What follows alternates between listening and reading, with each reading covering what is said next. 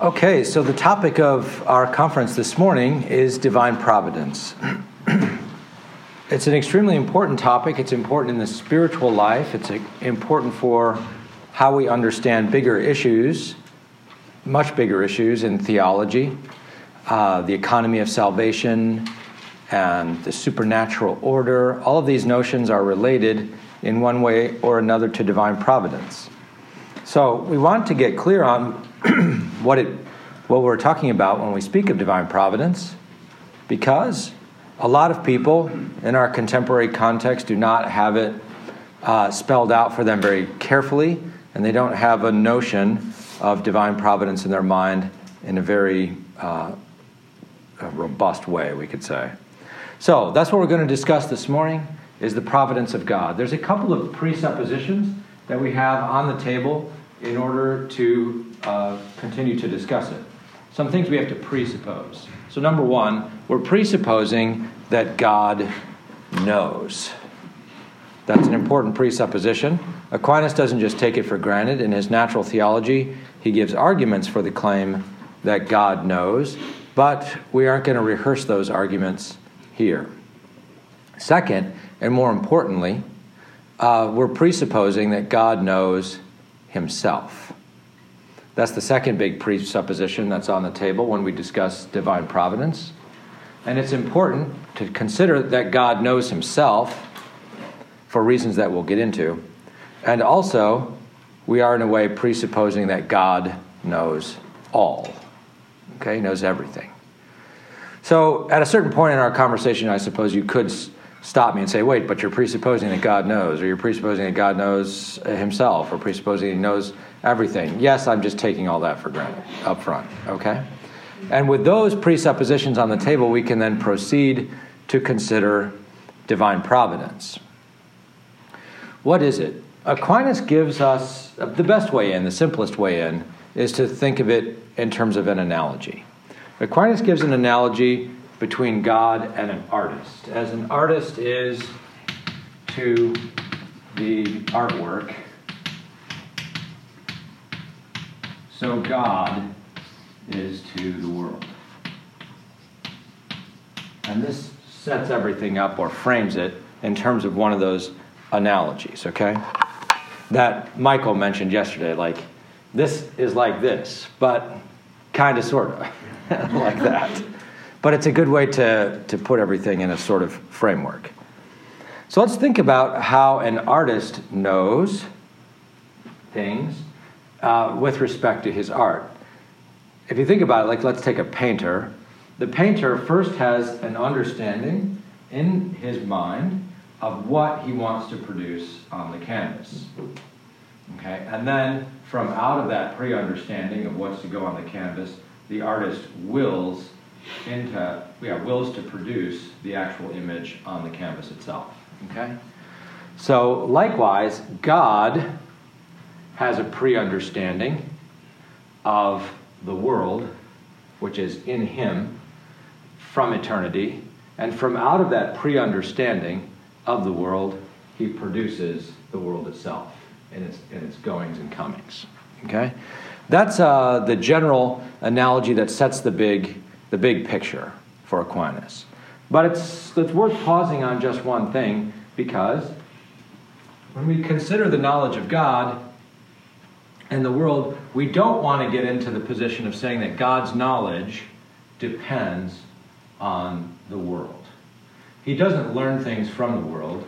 He's not affected by the world. He's not changed by it in any way. So if he does know the world, how does he know the world? He knows the world by knowing himself. So God knows himself, just as the artist knows, as it were, what's in his mind. Okay? And it's by knowing himself that God knows what's going to come in the world, because he knows what he himself is going to produce or create. Okay? In things. That's very important, because even if the world did not exist or ceased to exist, God's knowledge wouldn't change. That's because all his knowledge is of himself. Okay? First of all. and it's of things by virtue of being of himself. Okay, now what we want to do is try to spell out the analogy in more detail so we can get more points about divine providence and how Aquinas sees it as working. So for that, I'm going to take the artist analogy and modify it just a little bit and give an analogy with a foreman on a construction site. Okay? So let's take this kind of setup. We have a foreman. And the foreman wants to produce, we might call an end product. And the end product would be let's say, a house. Okay? Here's the house.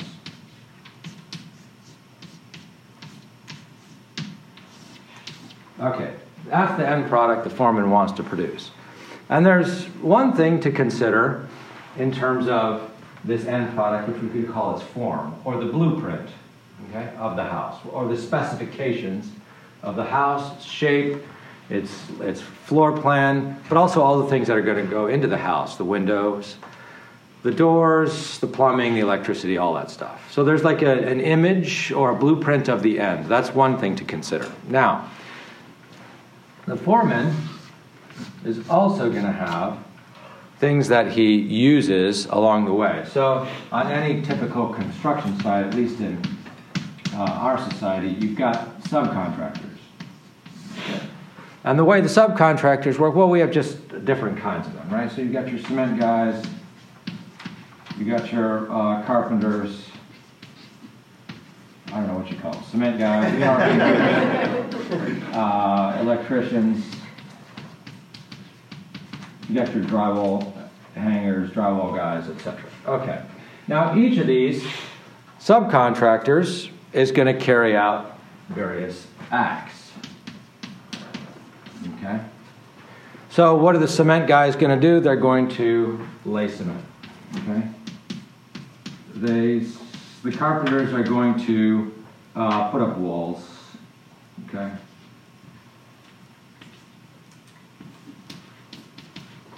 They're going to put up walls. The electricians are going to wire things, put in sockets, etc.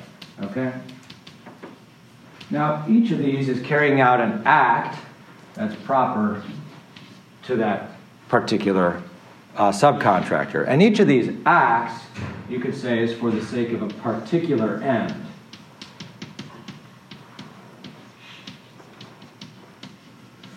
So the cement guys have a particular end. That's to, like, let's say, lay the foundation of the house. And then the putting up the walls, that action is for the sake of a particular end. That's like erecting the framework of the whole.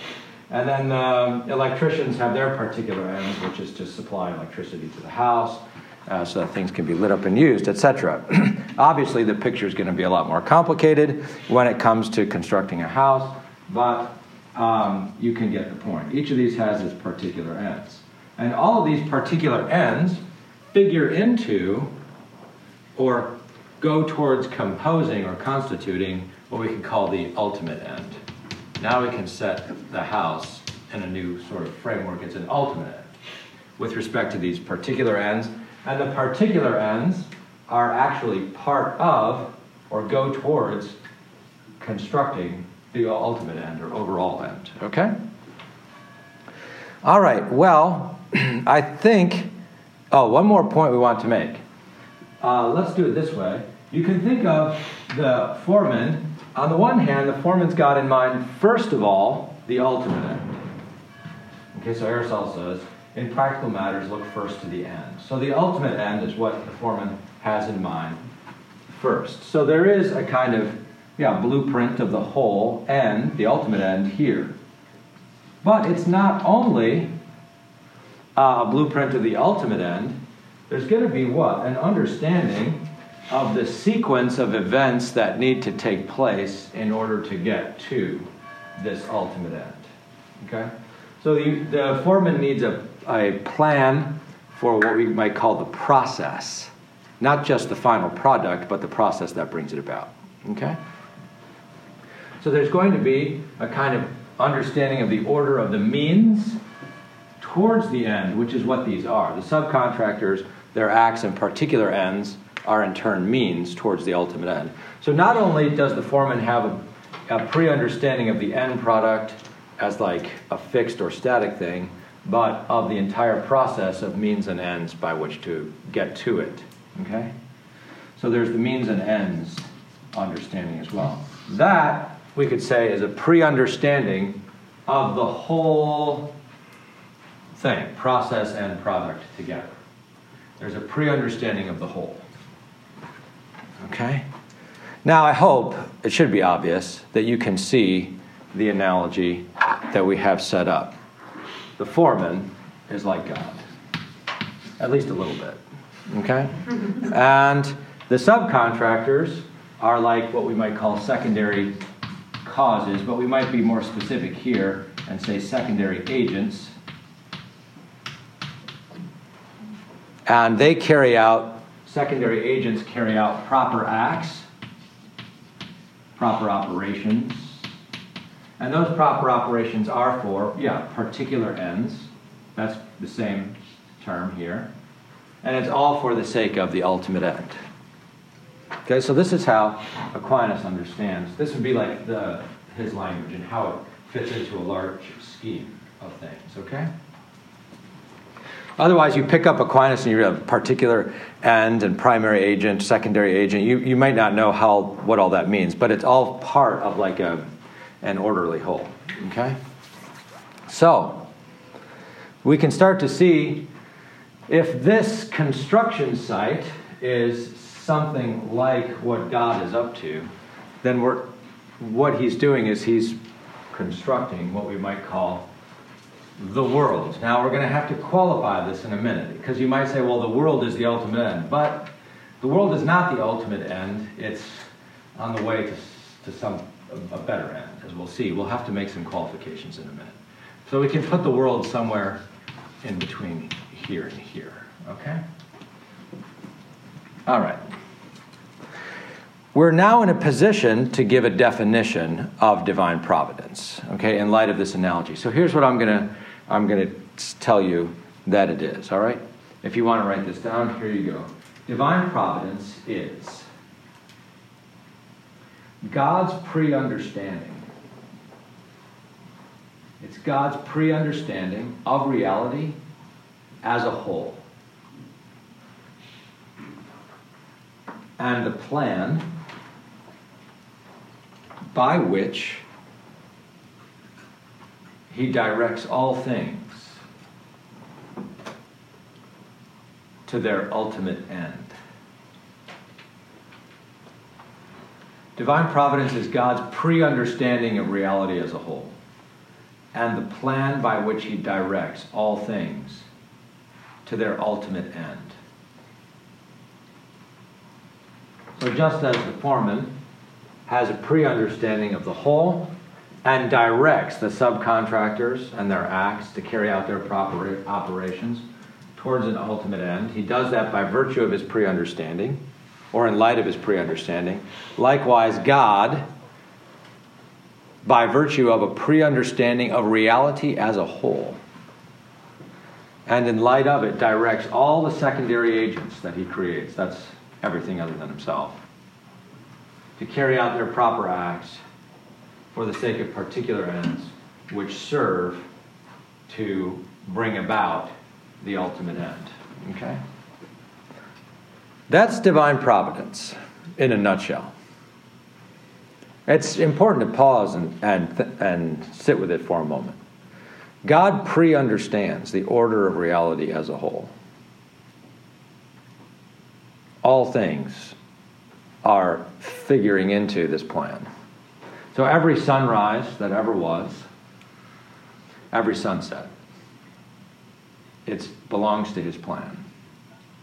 And every fish that ever swam in the sea, and the exact route it took through the sea, it belongs to his providence to know this.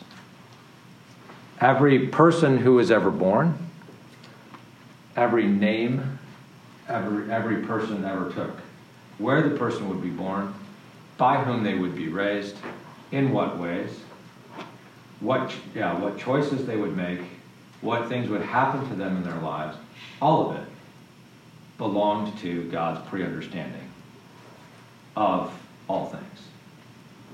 That's incredible. Well, we just stop and think about it. Every snowflake that ever fell and every shape ever taken by every snowflake. And they tell me that every snowflake has a different shape. It all belongs to the divine providence. To know the path it traced through the sky, where it would land, and how it would relate to things around it. It's mind-boggling. Every raindrop, I mean, you just keep going and going. Every ant that ever crawled and the route it took as it crawled, every anthill, every ant colony, its exact specifications, all of it belonged to divine providence. These secondary agents are carrying out his plan. Okay? As they're carrying out his plan in time. Okay? The plan itself is eternal. So we could call it, sometimes divine providence is called the eternal designs. The eternal designs. The eternal designs of God. Now, one question that comes up along the way, as we discuss divine providence, is how do we know whether God has providence or not? Okay? Do we know this by philosophical reason, or do we know it by divine revelation? One thing is pretty clear. We definitely know it by divine revelation. Okay?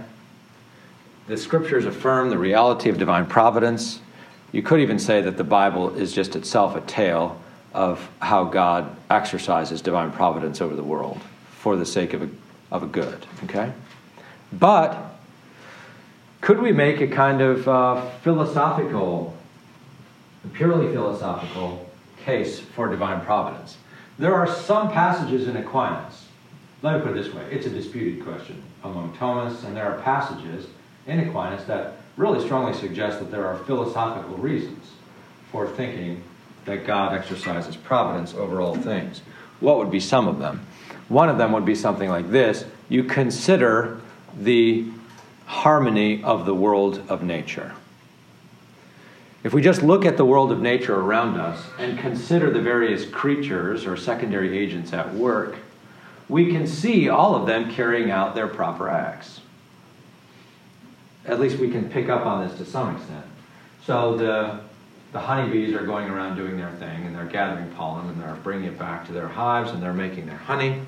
The trees are doing their thing, each of them doing its own way, but each of them are, turning carbon dioxide into oxygen, and that produces oxygen, and it helps all the other animals that breathe, and so they're going about, the animals are able to go about do their things. All of these various things in nature are working, each towards their own proper ends, in particular acts, proper acts towards particular ends. They're all doing that, but somehow or another, nature as a whole is harmonious.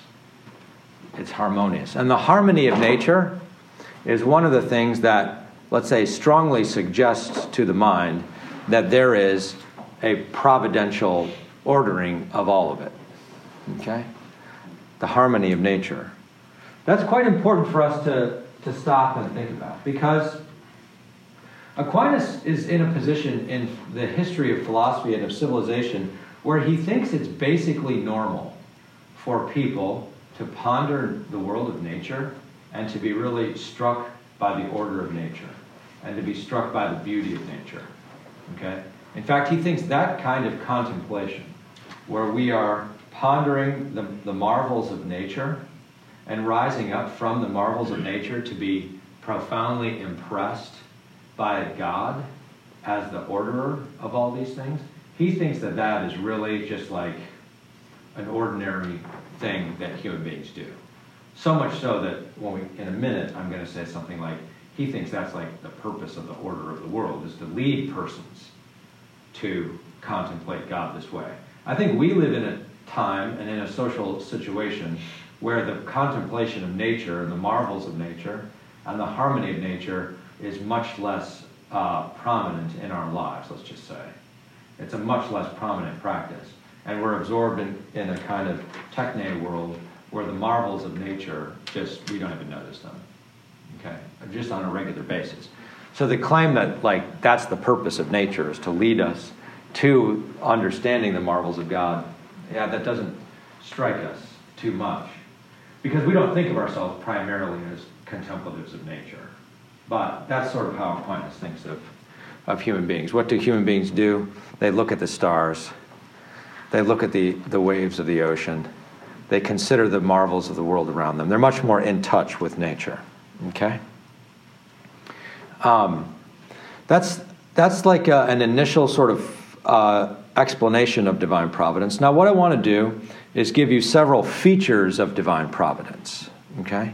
And then we can go from those features of divine providence to further considerations about the ultimate end that God is working towards. And that will help us summarize a number of points.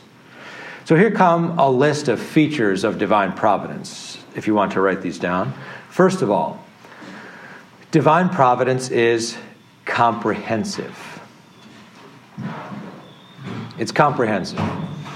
Everything that happens belongs in one way or another, and that's an important qualification, in one way or another. There's various ways. But everything that happens, everything that is, and everything that happens belongs in one way or another to divine providence. There's nothing outside of God's plan, nothing outside of his pre-understanding. God's not surprised. Oh, I didn't expect that to happen. It's comprehensive. Second, it's particular. It extends to every particular secondary agent and every particular act of every secondary agent. Okay? It's not just with respect to the ordering of kinds. Okay? It's not an arrangement of pure forms like the Platonic good. It's regarding particulars. Okay? So there are people who have held, if I understand correctly, that God exercises kind of an arrangement over the kinds of things, but not over particular acts that are being carried out. Okay? For Aquinas, it's particular. So it's not just that he arranges like a world of the forms and then the particulars fall where they do, wherever they may. Providence extends to the particulars. Okay, third, divine providence is teleological. It's a plan of secondary agents working for particular ends by proper acts. So Aquinas takes all of Aristotle's teleology, an understanding of the world as composed of agents working for ends, particular ends, and he brings it under this notion of divine providence and sees providence as an arrangement of agents working for ends. Okay? So the whole thing is shot through with teleology. That's why when he discusses divine providence in Book 3 of the Contra Gentiles, he first, over the course of many chapters, works out all these principles about agents and working for an end and means and ends and all kinds of those teleological principles. Then, once he's worked through the teleological principles and facts and features of the world, then he comes, okay, now we can talk about divine providence. Okay? So it's teleological through and through. Number 4, divine providence is wise. God is wise. Divine providence is wise. The Book of Wisdom says in chapter 7, verse 22, wisdom is the fashioner of all things. God is the fashioner of all things. In light of this providential plan for the world, it's a plan of wisdom. In other words, we can just say very broadly, it makes sense. It makes good sense. It makes supremely good sense. And it's a wisdom or an understanding that extends to everything. Whether it makes good sense or not is one of the great questions one of the great questions that makes people even question whether divine providence is real. What would be a sign of the wisdom of divine providence? The ecosystematic harmony of things around us. This would be a kind of sign of divine providence. Aristotle thinks that in nature, always or for the most part, things go well. Let's just put it that way. Or always or for the most part, things achieve their ends. Okay? So always, or for the most part, apple trees make apples. Always, or for the most part, the bees go and find their pollen and make their honey. Always, or for the most part, things achieve their purposes. Okay?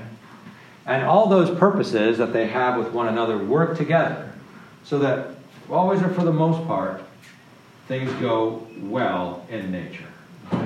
Let me give some examples of ecosystematic harmony that can kind of reveal the wisdom of divine providence. Years ago, when I was in St. Louis, I had the opportunity to go to the zoo. And when I went to the zoo, I went to the insect house in the zoo. And they show you in the insect house, as you know, all these kind of bugs and insects, various kinds, crawling around and doing their thing. And they had this display. It was one of these things that they have in zoos, where they try to intrigue the minds of children, and they say, what would the world be like if there were no insects? And you have this display, and you have to open the doors to see the answer. So I was intrigued, and my natural desire to understand was provoked. And I opened the doors to see what the world would be like if there were no insects. And when I did that, they showed this picture of the entire city of St. Louis covered in 6 feet of sludge. And I was like, whoa. And they explained that what insects do is they go around and they eat dust. They eat little tiny particles of things. And so the insects are always going around eating these particles. And if there were no insects and they weren't going around eating these particles, the particles would basically all pile up and the world would just be one gigantic sludge pile. Okay? So I thought, that's pretty awesome. Here you have these God's subcontractors, basically, and they're going around carrying, what are they doing? They're eating particles. And that's their proper operation, or one of them. And that serves an extremely important but particular end in the overall wisdom of the world. Okay? Now, if you can do that for insects, I imagine if we could do that for all kinds of things in nature. You talk about ecosystems, you're talking about webs of interlocking causes such that if you remove even one, the whole ecosystem is disrupted in some serious way.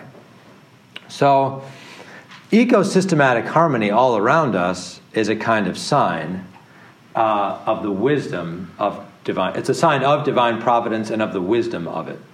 Okay? That it works well. That leads to a fifth feature of divine providence. Divine providence is loving. It's loving. Romans chapter 8, verse 28. God works all things for the good of those who love him. He works all things for the good of those who love him. So this divine providence, as it gives being to, or as God gives being under his providence, to these secondary agents who carry out their proper operations for the sake of their particular ends, it's all a plan of love. It's for the good of the things involved. Okay? We can say that in a general sort of way. Okay? And there's a last feature of divine providence. Number 6. It's ordered to the glory of God. It's ordered to the glory of God. This is where we have to pause and draw some important distinctions, because we've come upon a topic that is now of extreme interest to the human mind. When we talk about being ordered to the glory of God, what does that mean? What we're getting at is, what's the ultimate end that divine providence is working towards? God is working towards an ultimate end by virtue of this plan, or by virtue of this pre-understanding he has. What's the ultimate end? Now, do you realize what question we just asked? The question we just asked is, what's the point of the world? What's the point of the world? That's a huge question and an awesome question. Why did God create? Why did he create at all? So I'll give you the answer, and then what I'm going to do is try to explain it. I'll give you Aquinas' answer, and then try to explain it. What's the ultimate end of creation? Here we go.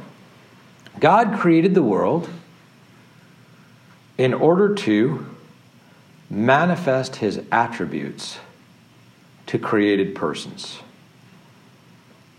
God created the world to manifest his attributes to created persons. That's what we mean by the glory of God. Okay? It's that his attributes might become known and his greatness be praised. In other words, you could do this. You could say the world is God showing off to us. Okay? The world is God showing off through the world. Let's try to think about this. How does this work? It's like, because Aquinas will say things like, God created the world for his own sake. He'll say things like that all over the place. And you're like, wait, that doesn't sound right. That sounds like God is creating the world in order to, what? Fill up some need he has, or complete himself in some way, or for some egotistical purpose. But that's not what Aquinas means when he says God created the world for his own sake. You have to think of it as something like this. Here's God, and he creates the world. Okay? And human beings are in the world. And we are one of those particular agents, one of those secondary agents, who have a proper operation. And our proper operation is for the sake of a particular end. Okay? But what is our proper operation? Our proper operation is to, first, we could say, contemplate the world itself. So we could call this, we'll say contemplate. To contemplate the world itself. And this world, let's remember, is an order. It has that ecosystematic harmony to it. And the things in the world have this order, each carrying out its own proper operation for the sake of its own particular end, and figuring into this whole, which is a harmony. Okay? So the first thing we do, like starting from our point of view, the first thing we do is contemplate the world. But by contemplating the world, what we can do is rise from the world to see or behold, at least to some extent, we could say catch a glimpse of God's attributes. Which in other words means catch a glimpse of him. Not that we see his essence, but we somehow, that's why I use the expression catch a glimpse, right? We catch a glimpse of his attributes somehow. But that is by pondering the world and the ecosystematic harmony of the world. And from that same act, we rise up to him. Okay, so now let's ask the question, what's the point of the world? If we describe it from our point of view, we could say, the point of the world is to contemplate God. Okay? The point of the world is to contemplate God. And that would not be a false thing to say. But that's describing it from our point of view. Okay? What would be another way to think about that? Here's how we think about it. If we take the very act of contemplation itself, you have the person, you have the act of contemplating, and then you have the object of that contemplation, which is God. Okay? If you start from our point of view, you could say, the point of view of the world, is for us to contemplate God. But when we break it up like this and analyze it, we realize that within the act of contemplation, one of these things is prior and one of them is posterior. The act of contemplating is actually posterior to the object of contemplation, which is God himself. So it's really the object of contemplation, God himself, who's prior. See? So absolutely speaking, God himself is the point of the world. And that's what Aquinas means when he says, God created the world for his own sake. Okay? He created the world in order to be the object of contemplation for creatures. Because there's nothing better for creatures than to behold him, even a little bit, even if it means catching a glimpse. Okay? Now, what I've been doing here in this presentation is spelling this out in terms of what we call the natural order alone. Okay, so just when we consider the natural order of things, before we consider Christ, grace, salvation, eternal life, or anything of the supernatural order, just in the natural order alone, we already see that God creates the world. The world itself has a final cause. The final cause of the world is to manifest to creatures the very God who created them, so that created persons, I should say. The purpose of the world is to manifest God to created persons, so that the created persons themselves might catch a glimpse of God. God himself being the ultimate reason within this order, the order of contemplation itself. Okay? Now, that's all within the natural order. So there's a strand within Aquinas, and you can find hints of it here and there, where just in the natural order alone, it's like the contemplation of God through the harmony of the world, that's like the reason for the world. That's the purpose of the world. But once we accept divine revelation and allow divine revelation to inform our understanding, we can say all the same things. Only now, what we understand is not only God creating a world, but also saving the world. Entering into that world by the incarnation and going to work through the Paschal mystery to save the world that he created. And when we contemplate the world, we contemplate not only the natural order and the ecosystematic harmony and the attributes of God that harmony discloses, but we can also ponder the marvels of his saving economy, which is also part of his providential plan, but we would not know that except for divine revelation. And then when we contemplate the marvels of his saving economy, we can rise up to an even greater glimpse of him, not only a glimpse of his attributes, like his goodness, his wisdom, his love, his power, but we can contemplate the greatness of his inner life in the Trinity, and his saving plan in the Incarnation, and his generosity and merciful love as the incarnate Word dies for us on the cross, and the greatness of the gift that's been given to us in the resurrection life that we can live in Christ as the church. Or, as St. Paul says in the letter to the Ephesians, we can live to the praise of his glory. And that glory consists not only of the beautiful ecosystematic harmony of the world, but the beautiful plan to save the world that God created. Okay? So once we bring in divine revelation, we realize that divine providence extends not only to the natural order of things, but to the supernatural order, the saving economy of all things. Okay?